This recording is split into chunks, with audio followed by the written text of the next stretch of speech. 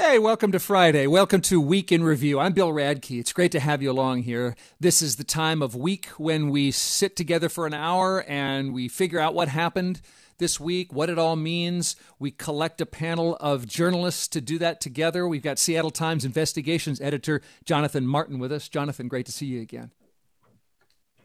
Thank you for the wave. You too, Bill. And the words. Cairo 7 government and politics reporter Essex Porter. Good to have you too. Good to be back, sir. Always in his automobile or somebody's automobile. You could be test driving that thing for all I know. No, it's mine. It's mine. Okay.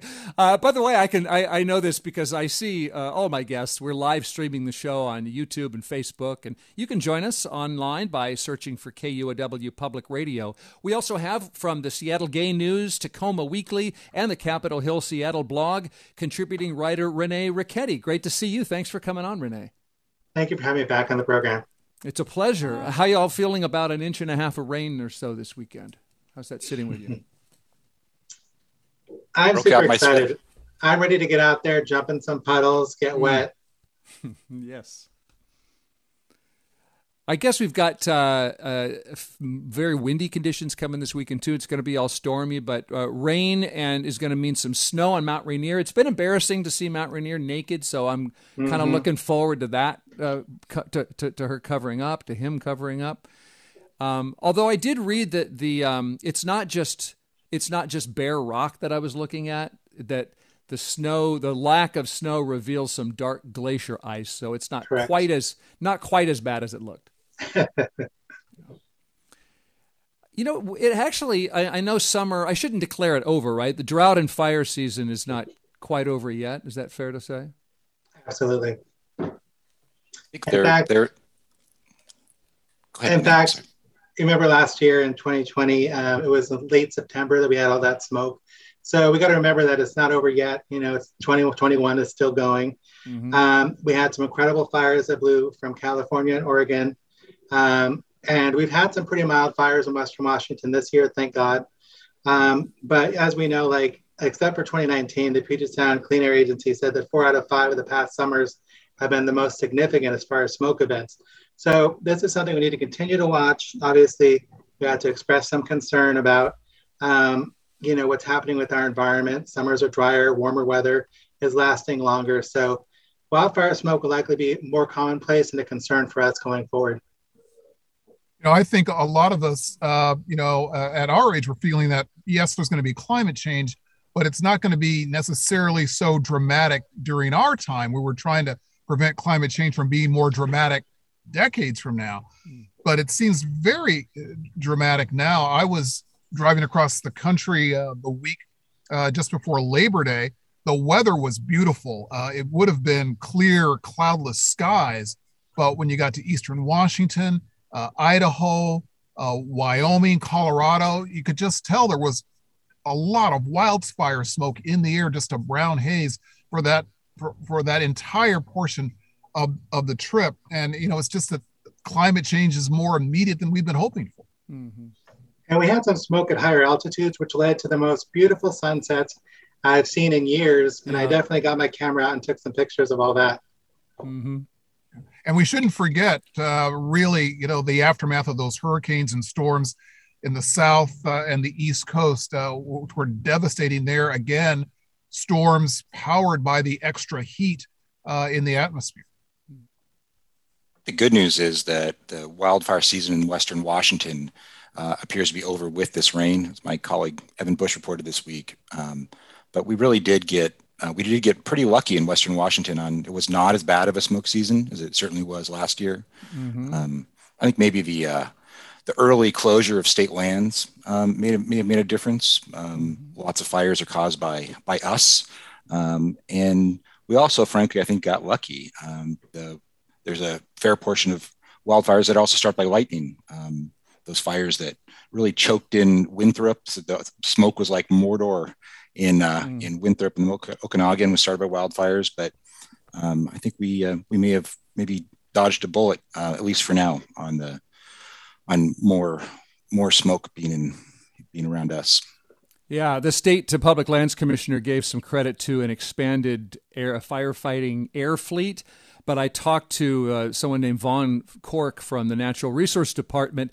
He told me mostly it was atmospheric flow. We typically get wind, onshore, moving in from the ocean.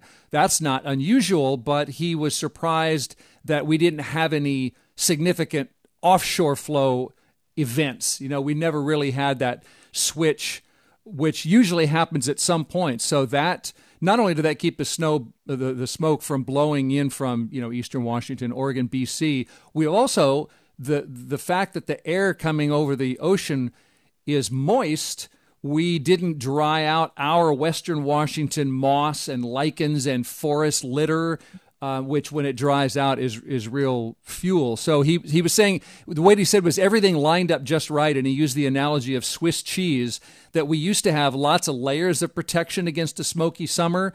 We've just got a certain amount of fuel. We've got a topography helping us out. We've got weather patterns. We got firefighters, staff, and no layer is perfect.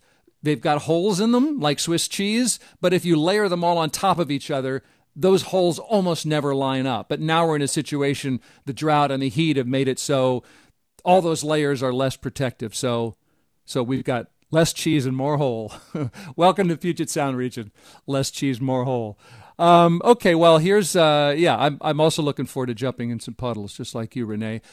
This is a kind of a good segue to our first big news topic of the week, because I do think the pandemic is about to get harder just because it is getting wetter and colder outside, and that's just going to make it harder to dodge that virus. And I think a winter surge, is expected, is probably coming, and that means that we're likely to see a strain on our healthcare system that other states have experienced, like Idaho and other parts of the country, especially where vaccination and masks are more lax. Yes. That's right. Do you know where your proof of vaccine is? I have it. You do? I have it. I was in New York. I was in New York where they require the vaccine proof to go into places, to eat places. They have their own little app. So I have mine on the New York app where you have your driver's license and a picture of your vaccine card. Yeah, just showing a picture of the vaccine card seems a little bit strange to me. I am kind of wondering about this vaccine passport model that has been talked about. I don't know. Does it seem weird? Like that just seems like kind of like thin proof that you're vaccinated, just showing a picture. It's odd. That's the criticism of the New York app. It actually is pretty thin proof, but it does make it convenient for you to have both your ID and your vaccine card available. But it's Washington State apparently is working on a different voluntary app with the governor's latest announcement. And it'll be interesting to see how that ties into your statewide vaccine record that you can access online. For those who don't know, sorry, Renee, I didn't really make it clear that this is, I bring this up because King County is requiring this proof of either vaccination or a recent negative COVID test starting late October if you want to go not into a supermarket, but into a restaurant, not outdoor dining, but restaurant, gyms, theaters. So that's coming in late October. Yes, Renee, you were saying. Yeah, a lot of restaurants and clubs here on Capitol Hill and in Seattle have already been requiring proof of vaccination, showing your card. I've had to do it several times. I'm more than happy to do that. And if it keeps us from having a surge, at least here in Seattle, then I'm more than happy to do it. I certainly don't want to end up in places like Cowlitz County where they're declaring an emergency because their morgues are full and their funeral homes are at capacity. So whatever we can do here in Seattle, I'm willing to help. And I hope the rest of the state will follow along, because obviously we're seeing in those outlying areas a lot of people who are not willing to put a mask on or get vaccinated, which is where we're seeing the rise in COVID rates. Mm-hmm. Well, Seattle's mayor thinks that Renee is in the majority in Seattle. That Mayor Durkin says she doesn't expect restaurants and concert goers and bar patrons to revolt against this rule. People are used to, before you can go into a bar, you got to show ID. And so part of showing the ID is showing here's something that shows I'm 21 and here's showing that I've got that I'm vaccinated. So I think if there are problems, we will do what we need to do to protect those businesses who are doing the right thing. Again, I'm really hopeful that we won't have those problems. They've been very infrequent in the city of Seattle. No one should be harassed for doing their job, particularly when their job is doing something, trying to keep everybody else safe. Our reporter Eilish O'Neill was talking about this morning and saying that apparently you're going to see complaint-based enforcement, so probably less enforcement in the areas of King County where people are not they're not turning in businesses for not enforcing this. Does that make any? That was convoluted, but that in for example, if in Enumclaw, if people are less likely to mind that this restaurant is not checking vaccine proof, well, then maybe they're not going to report that business, and it's going to be sort of allowed to go on more so than in a place like Seattle. It probably takes a lot of weight off restaurant owners and club owners, and because instead of having to do a voluntary enforcement and you have the occasional person that objects to it, now you just say, this is the rule, I'm enforcing the rule, and have a uniformity about it. Yeah, although we do hear from, I was about to say, we do hear from the restaurant and hospitality representatives that they feel like restaurants especially have carried too much of the burden, and that they're already doing a good job, that it's other businesses that need to carry more of the burden. Of focus always seems to be on restaurants and hospitality. And I do understand there will be some difference in enforcement between larger restaurants and smaller restaurants. And I believe the smaller restaurants have maybe until December to comply. Maybe Essex or Jonathan can elaborate on that.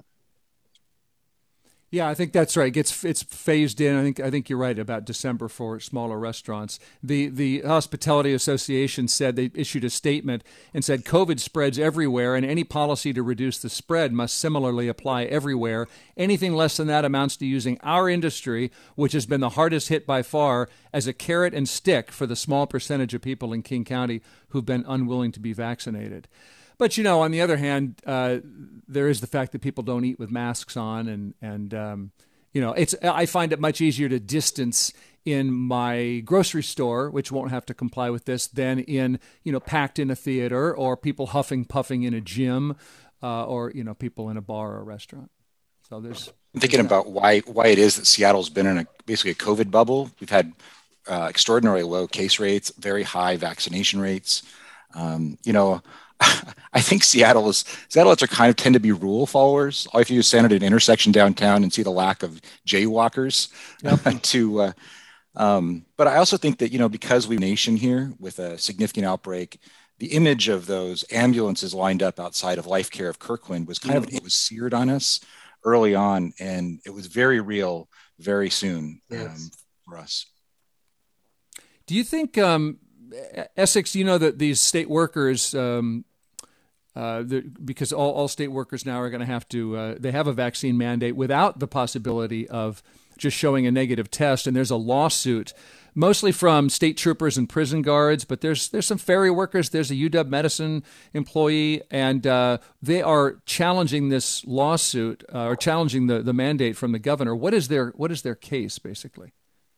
Well, in this particular lawsuit, they're challenging it on a number of grounds, a number of what they believe are constitutional grounds. They say that in contravention of the Washington Constitution, it requires an invasion of the person, an invasion of the citizen's bodily integrity. That's what they call the vaccine.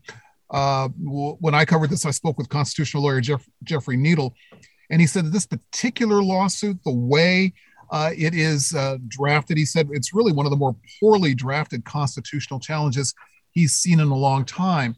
He thinks there might be a way to challenge the mandate, but he doesn't think this lawsuit does a very good job of it, because it kind of just piles on stuff like the right to assembly and the right to privacy and free speech, which don't seem to have much to do with vaccines.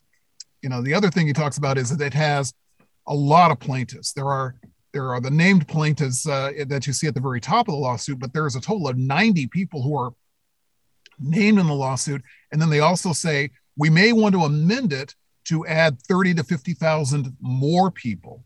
So, the lawsuit, definitely will have its challenges. And the governor's been challenged a lot of times on his COVID emergency proclamations, and he hasn't lost a case in court yet. A lot of the people, go ahead, Jonathan. Really, the governor does have pretty broad public health powers, and granted by the legislature. It should be pointed out that he's used these emergency powers, of course, in ways that are controversial. I think we have one of the strictest mandates in the country for vaccination, that. I think even if they should prevail in this lawsuit in Walla Walla, it would of course head straight to the state Supreme Court, and the state Supreme Court is a pretty liberal composition right now, quite liberal composition, and has been deferential to executive power. So, not playing lawyer here on radio, but that's the read I'm getting. The vast majority of the people I think in this lawsuit are probably prison guards. This was filed in Walla Walla County, and Walla Walla State Prison is the largest, prison and employer, in Washington State among the government employees. And, one thing that concerns me is that, our correction facilities are about 50% unvaccinated. A lot of those folks include corrections officers. And so what happens, I'm concerned that if, October 18th comes, the deadline for these folks to get vaccinated, and they have to go on unpaid leave, or they get terminated, what does that do for the safety of prisoners in our corrections facilities? It could lead to unsafe conditions. We could have other corrections officers walking off the job because of those conditions. The same thing is true with other first responders. We need our state patrol. We need our state police officers. We need them to be able to respond to emergencies, to be there for the public. And what happens, if a unit or a precinct, has an outbreak of COVID, we need them to be there. We need those response times to be low. And if folks aren't willing to take, just the bare minimum of getting vaccinated, I do have sympathy for people who have a, long religious objection. But, but unfortunately, I don't think that's the vast majority of people. And so I'm surprised to see we've had almost 5,000. We had 4,799 people apply for an exemption to, the vaccination requirement so far, based on medical or, religious exemptions. But, when it comes to first responders, I'm sorry, I hate to go on a limb here and be unjournalistic, but I'm kind of offended that they're putting the public health at risk. There is a game of political chicken being played here. I mean, the mandate obviously makes sense from a public health perspective, but if you have, Washington's always struggling to have ferry workers, and we see cancellation of ferry runs often because workers don't show up; they aren't Coast Guard certified. When you think about the workers being willing to say, we will not just walk off the job, we'll be fired in mass in this date on October 18th. It's going to be interesting to see how this plays out, because the individual agencies, as far as I understand it, the granting of exemptions is up to the individual agencies, and then the disciplinary actions as a result of violating the policy is up to the individual agencies. So I think we should watch closely about how the enforcement of this actually plays out when the rubber hits the road and these agencies realize they may be suddenly losing 5, 8, 10% of their workforce. Yeah, maybe they'll be more willing to make those accommodations. Because right now, you can get an exemption and still lose your job if your employer says that they can't accommodate you. They can't make your job work in a way that keeps people safe. I don't think everybody knows that. No, we can't have officers who aren't willing to go out into the street and interact with the public. Desk duty does not work for the vast majority of patrol officers. Why is it that... Jonathan, do you know why they're not allowing proof of antibody tests?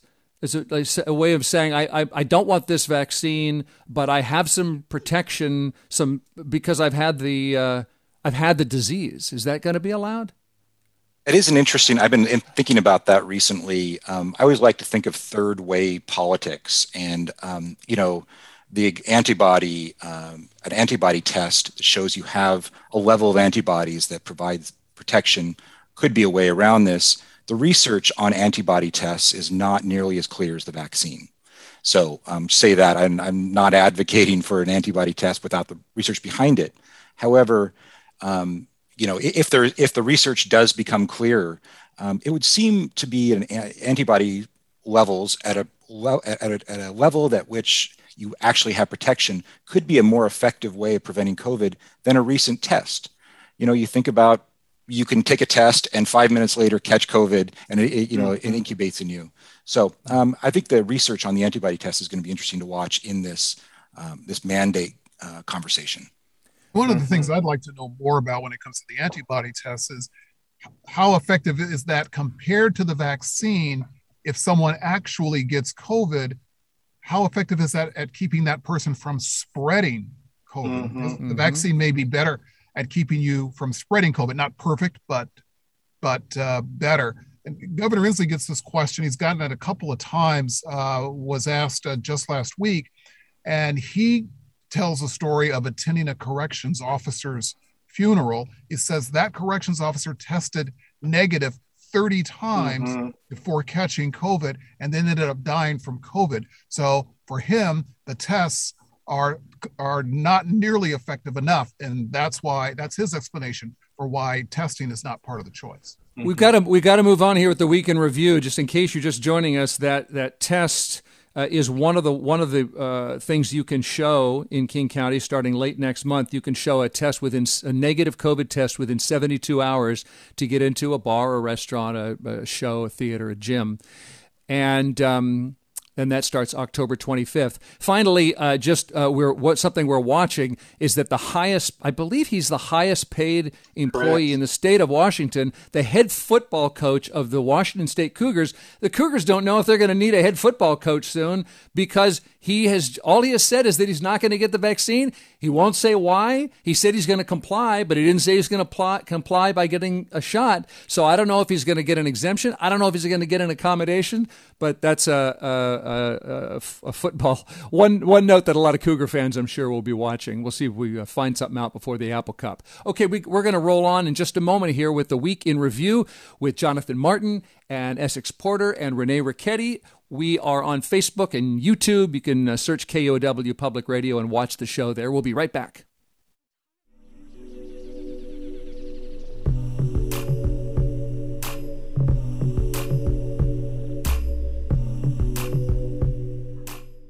This is Bill Radke. I'm glad you're listening.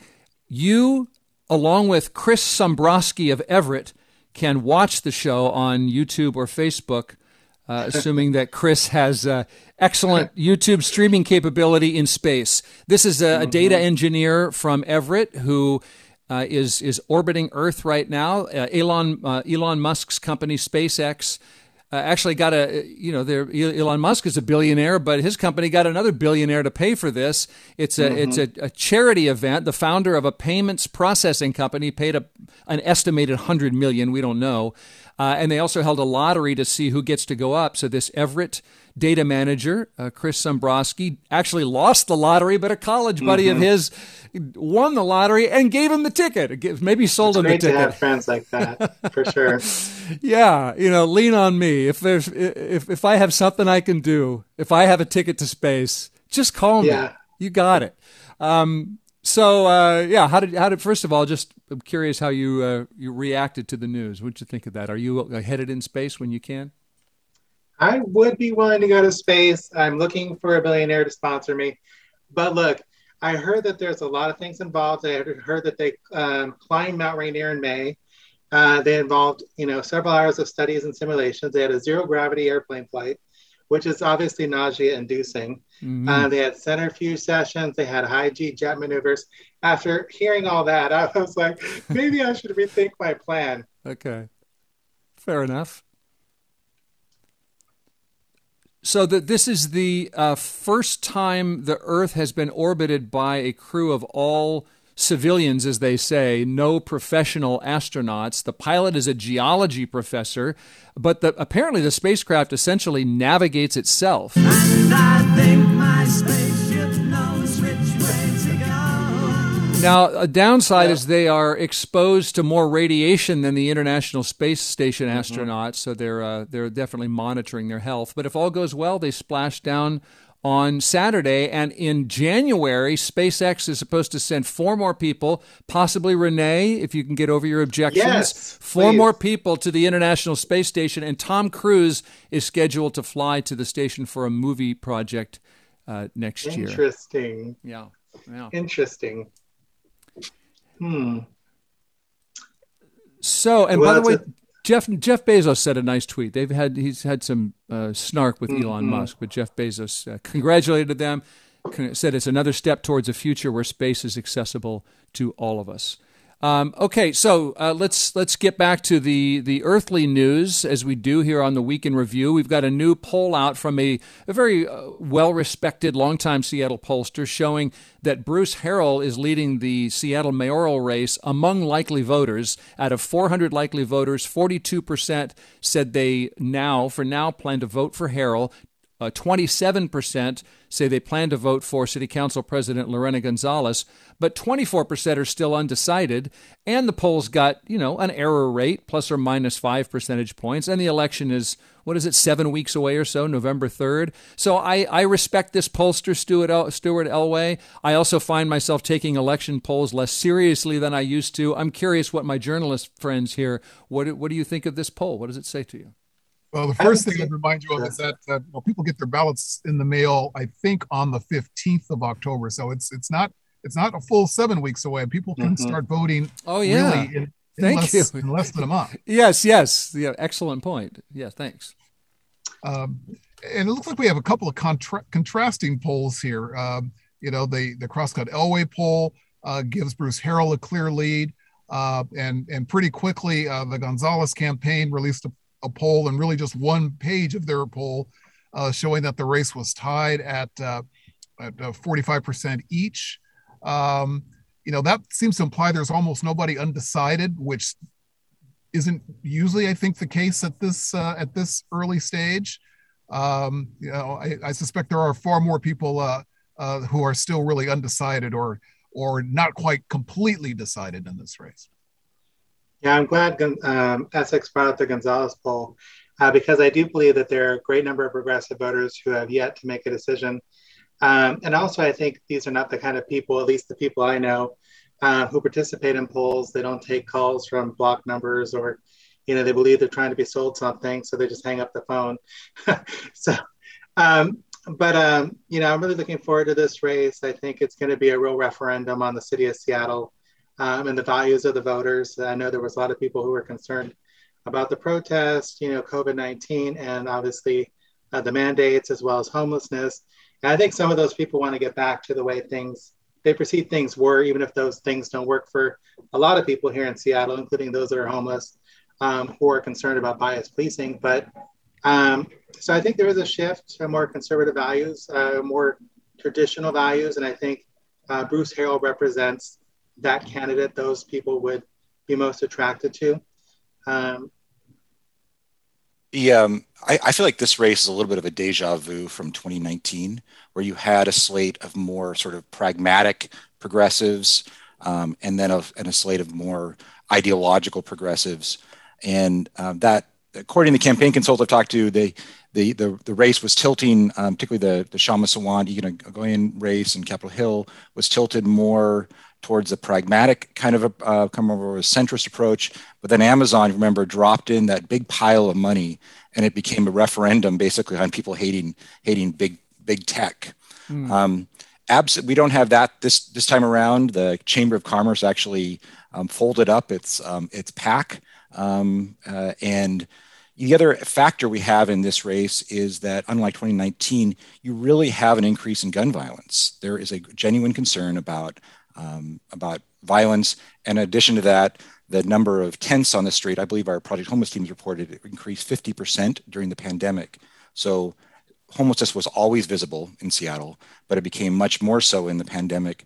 So if you're thinking about a referendum about the status quo, where Seattle has leaned progressively more and further left over the past, since about 2013 or so, it would seem to be leaning more towards the sort of the pragmatic, more centrist candidates. I think Bruce Harrell sort of fashioned himself in, Sarah Nelson in the citywide council race, and maybe also in the city attorney's race, and I'm not sure how progressive Ann Davidson is.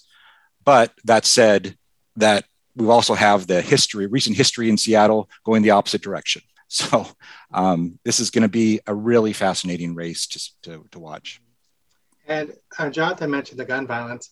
And we got to remember, because of the pandemic, more people have been buying guns. So there are more guns on the streets than there were previous. And so that is leading to more gun violence and gun deaths. Obviously, in Seattle, we've seen, unfortunately, a very one after another, which is obviously very alarming. And I would imagine very alarming to the voters. So I definitely think that is playing a role in this race. I would also say, though, that the progressives in this race come with strong bases and strong grassroots campaigns. And a Nikita Oliver who is well known and will have a strong campaign is going to bring out a lot of voters who are not going to be Bruce Harrell voters. Mm-hmm. And the democracy vouchers in play in this race also probably benefits the more populist candidates like Nikita Oliver, where you get an ability to fundraise with an army of volunteers. So that has really been a game changer for Seattle politics as well. I knew I was forgetting something. Those democracy vouchers, I got to get those in. Right. So, all right, we'll keep following the election races. I wonder, outside of Seattle to D.C., I wonder, did anyone read that BuzzFeed piece about Seattle's Congress member Pramila Jayapal supposedly being very hard on her employees? I wonder what you, Jonathan, you're nodding. What did you think of that piece? Well, I have the pleasure of directing the investigations team for the Seattle Times, and I tell you, if we were going to run that, we would have done a lot more sourcing. The anonymous sourcing is interesting, but you need more sources for every anonymous source you have. The framing of it, of course, is interesting. It's basically, is Pramila Jayapal a hypocrite? Advocating for workers in the campaign and on the floor of the House, but behind doors, she's a terrible boss. On the other hand, Maria Cantwell has had this reputation for a number of years, really run through staff, and it feels like the quality of the treatment of staff is a little bit of an inside baseball kind of thing. It's not the kind of thing that a voter is going to vote on. But I think if we see the turnover in Jayapal's office continuing to be extraordinarily high, then that might be something more for the future. Yeah, I agree with Jonathan here 100%. I know that she's one of the highest profile progressives in Congress. She's chair of the Congressional Progressive Caucus. So she is going to be sensitive to this, and I expect we'll see some minor changes in her office. However, DC is known as, providing tough conditions and low pay in these kind of positions. And so when BuzzFeed, interviewed all these anonymous staffers, I honestly don't think it'll damage her political trajectory at all. In fact, in 2020, she won by 83% of the vote.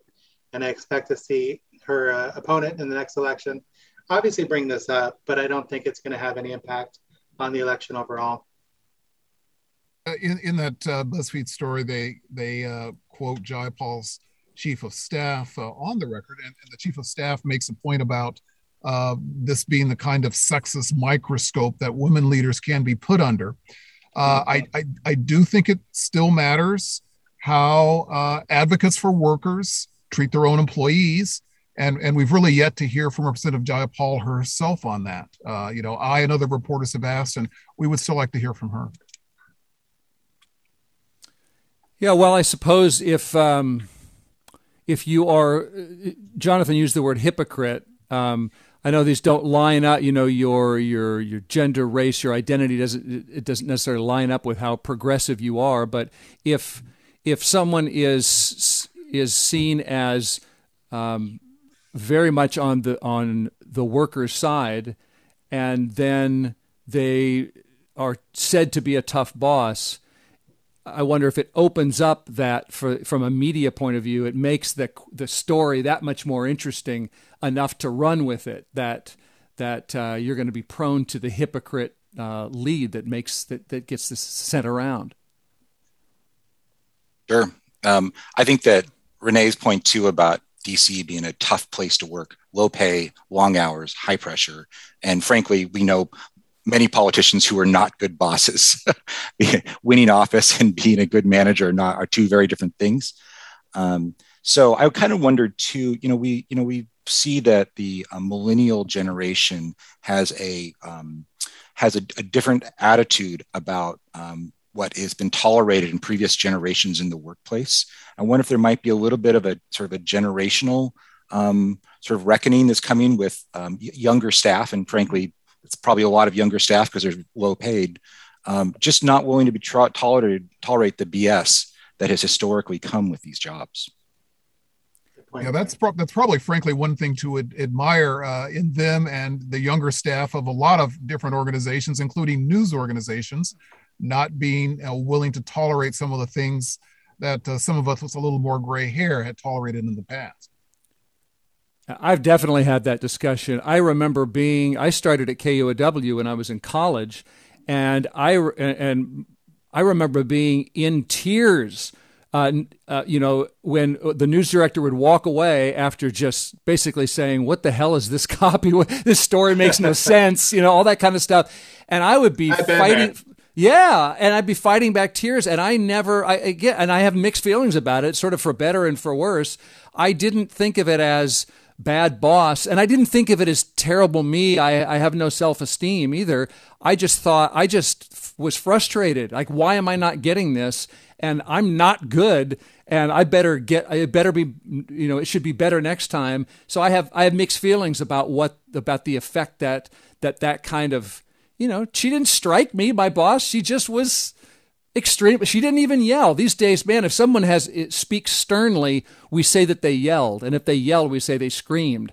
And I don't remember it that way. It seemed fair to me, but man, it was hard.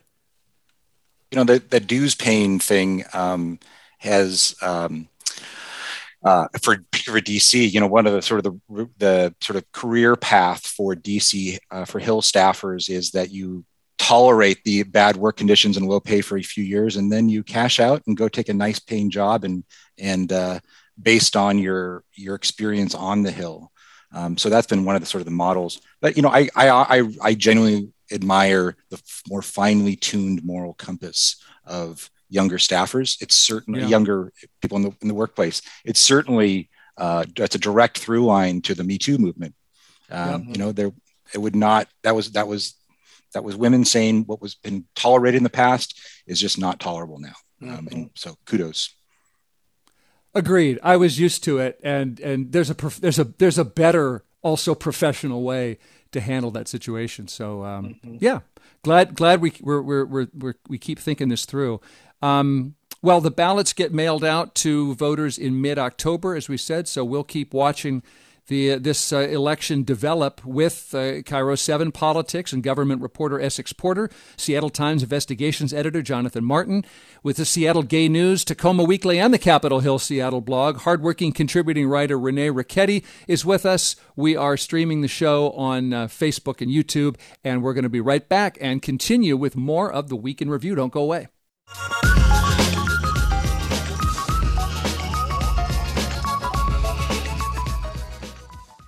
This is Bill Radke. Good to have you along with us. We are figuring out what happened this week and what it all means. The Seattle City Council's writing its budget, which includes how much to pay police officers next year.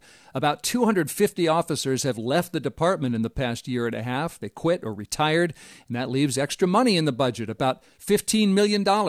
How much of that should go toward more hiring and retention bonuses over time for the police department? How much should be shifted away from the police department to other community safety groups and other nonprofits and organizations? Well, the City Council took public comment over Zoom this week. This is Sylvie Reynolds from Green Lake saying she wants to see more police in town. This place is lawless. We have an open drug market, people getting shot very close to an elementary school during the day.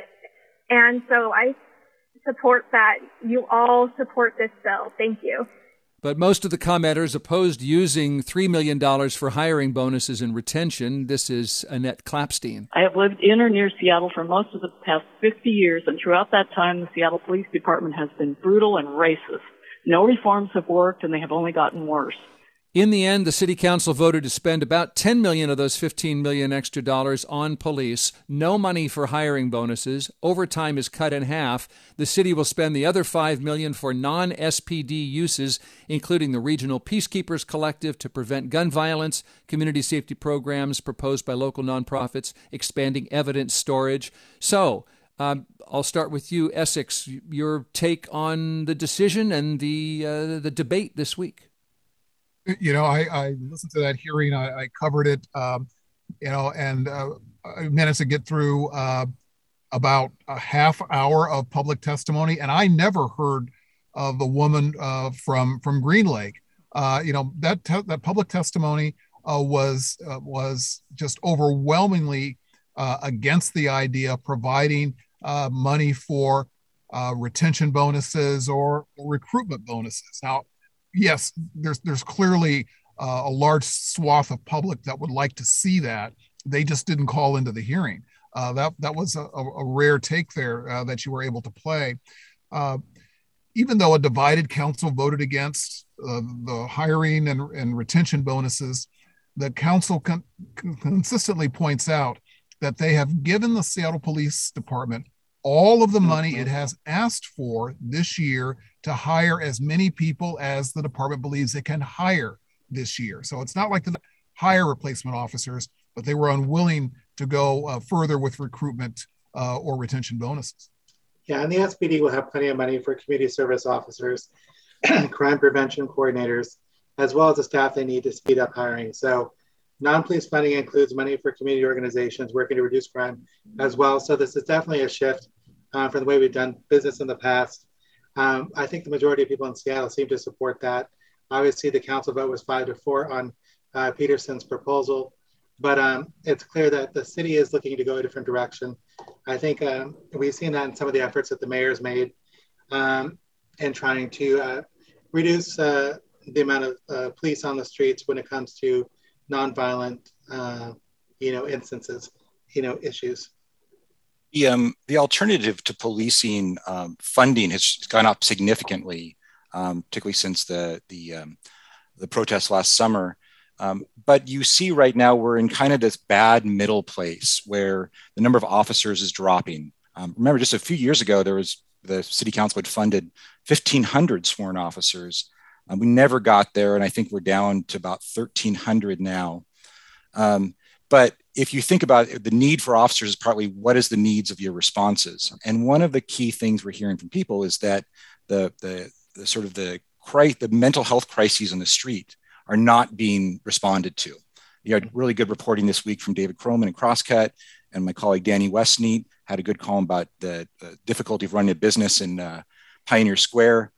From the Crosscut piece, the involuntary commitments are down 45% in August from the norm. So people are not being sent to hospital for emergency psychiatric treatment. The idea would be that you would have an alternative response, people, non-sworn officers responding. The city council has said they're doing that, but their pilot program is $700,000, which is just like, it's kind of budget dust for a budget as large as the city council, the city has. So we are not seeing the traditional response because of the exodus of officers and the difficulty of hiring, and you're not seeing really the alternative being stood up either. So when people are saying they're frustrated on the streets, I think this really goes back to like a very kind of poor kind of whiplash planning by the city council. Jonathan, why do you think that is, that the council wouldn't be standing up a more robust alternative program and more quickly before they decide how well that program is working and what to do about policing? That is that is the question to ask, Bill. I'm not sure. I think that it's probably very hard to stand up one of these programs. It takes a lot of planning and effort. Mm-hmm. The Black Lives Matter protests last summer, clearly like changed the direction of policing in Seattle. Credit to the folks who were out on the street. But if you're going to take this hard change towards a more alternative policing model, it would really behoove the city to act with haste, quickly. You have not seen them do that in nearly the scale they need to on the homelessness crisis. And I feel like this is just sort of more of the same of posturing, but poor planning for the consequences. I think there's also just some practical logistics that are playing a role in this. Apparently there is a shortage of mental health workers. There's a shortage of the kind of people who can do this kind of work. You can't go out and hire a batch of them in a week. And so it's difficult for the city to stand up alternatives as quickly as you might reduce or refocus the police department. Yeah, Lisa Herbold announced her Triage One program, which hopefully will divert calls away from the police. Obviously, the fire department has its Health One, which tries to handle less acute calls. Obviously, it's going to take time to get these things up to make them robust. I did want to mention, though, that a lot of the 200 officers that are leaving the department are simply retiring. And unfortunately, a lot of young people these days don't want to join the police force for one reason or another. So there is basically a heavy hill ahead, for those that are trying to recruit for the Seattle Police Department. So good luck to them. Yes, indeed. You're listening to Week in Review on KUOW. We are coming toward the end of our program. I saw some, actually, I hadn't heard this yet, Renee, until you pointed it out to me, that a Seattleite is the new co-host of Jeopardy till the end of the year. Yes, Ken Jennings. How do you feel about that? Well, congratulations to Ken Jennings. I mean, he won like 74 games. I mean, he's the biggest winner on the show. So clearly, I'm glad to see him. He knows what he's doing. He knows how to take the show forward, especially with all the controversy that has been surrounding the hosts of the show, and their executive producer. Although however, Ken has also made some jokes that have annoyed some people. He has some, and I know Ken a little. As a disclosure, I know him a little bit socially. I really like him, but just pointing that out. Yes, go on, Renee. Plus, he's a co-host. He's a temporary co-host. Yeah, right. Me and Bialik. He'll just take them to the end of the year. So that's it. Yeah. However, I was team LeVar Burton, so I'm a little disappointed. And apparently, he may not be in the running for the permanent job. He did tell Trevor Noah on the Daily Show on Thursday that he doesn't plan to seek it, that he has kind of moved past that. So that's disappointing to me, but I love Jeopardy, so I'll continue to watch. You got a socially distanced high five from Essex there. Great. Was that about LeVar Burton? That was about LeVar Burton. I think he needs to be persuaded to reconsider. I think he would also be a great co-host of Jeopardy. But I keep hearing about the nerd credentials. Ken Jennings is a trivia nerd, and Bialik has nerd credentials. But I never thought of Alex Trebek as nerdy. I just thought he was a professional, affable game show host. He wasn't really the star, at least to me. I just took him. I'm not used to all this debate over who the host should be. I thought of the host as so neutral and just kind of wallpaper in a nice way. I don't think Alex Trebek was, back there writing questions. Clearly there's a whole team of people behind these folks. So I don't think they need to be a nerd necessarily and know all these facts, in their brain. Yeah. Just be a game show host. Exactly. All right. Well, anything else making you smile before we go? Always like to leave on a smile. Jonathan, any happy news this week? Well, returning to a theme I've hit before in Week in Review, it's fresh hop beer season. The freshly cut hops are making their way over the Cascades right now. And did they get enough water? Did they get enough rain? Are they okay? Sounds like it is a decent hop season. Okay. So that'll be that's a uniquely Northwest thing. We're the hop capital of the country, and having this ability to have these fresh hop beers is a real treasure of fall. I would like to have a beer with each of you in person one of these days. For now, it is what it is. And it's time to go. We've been reviewing the news of the week with Renee Ricchetti from Seattle Gay News, Tacoma Weekly, and the Capitol Hill Seattle blog, and also with Cairo 7's government and politics reporter, Essex Porter, and Seattle Times investigations editor Jonathan Martin. It's been a real pleasure being with you. You made me smarter about what's going on in this town, and thanks a lot, and let's do this again soon. Absolutely. Good weekend, everybody. Bye, everyone. Yeah, enjoy the rain, enjoy all of it. Good weekend, and thank you to our co-workers here, Tio Popescu and Juan Pablo Chiquiza, who make it possible that we can do our social media and live streaming. We've got our show producers, Alec Cowan and Sarah Leibovitz, and I'm your host, Bill Radke. Looking forward to another Week in Review a week from now. See you then. This is Bill Radke. If you didn't happen to tune in at the exact right time and you missed something, you didn't really miss it, because you can always hear our Week in Review podcast, available on Apple Podcasts, Spotify, all your usual places.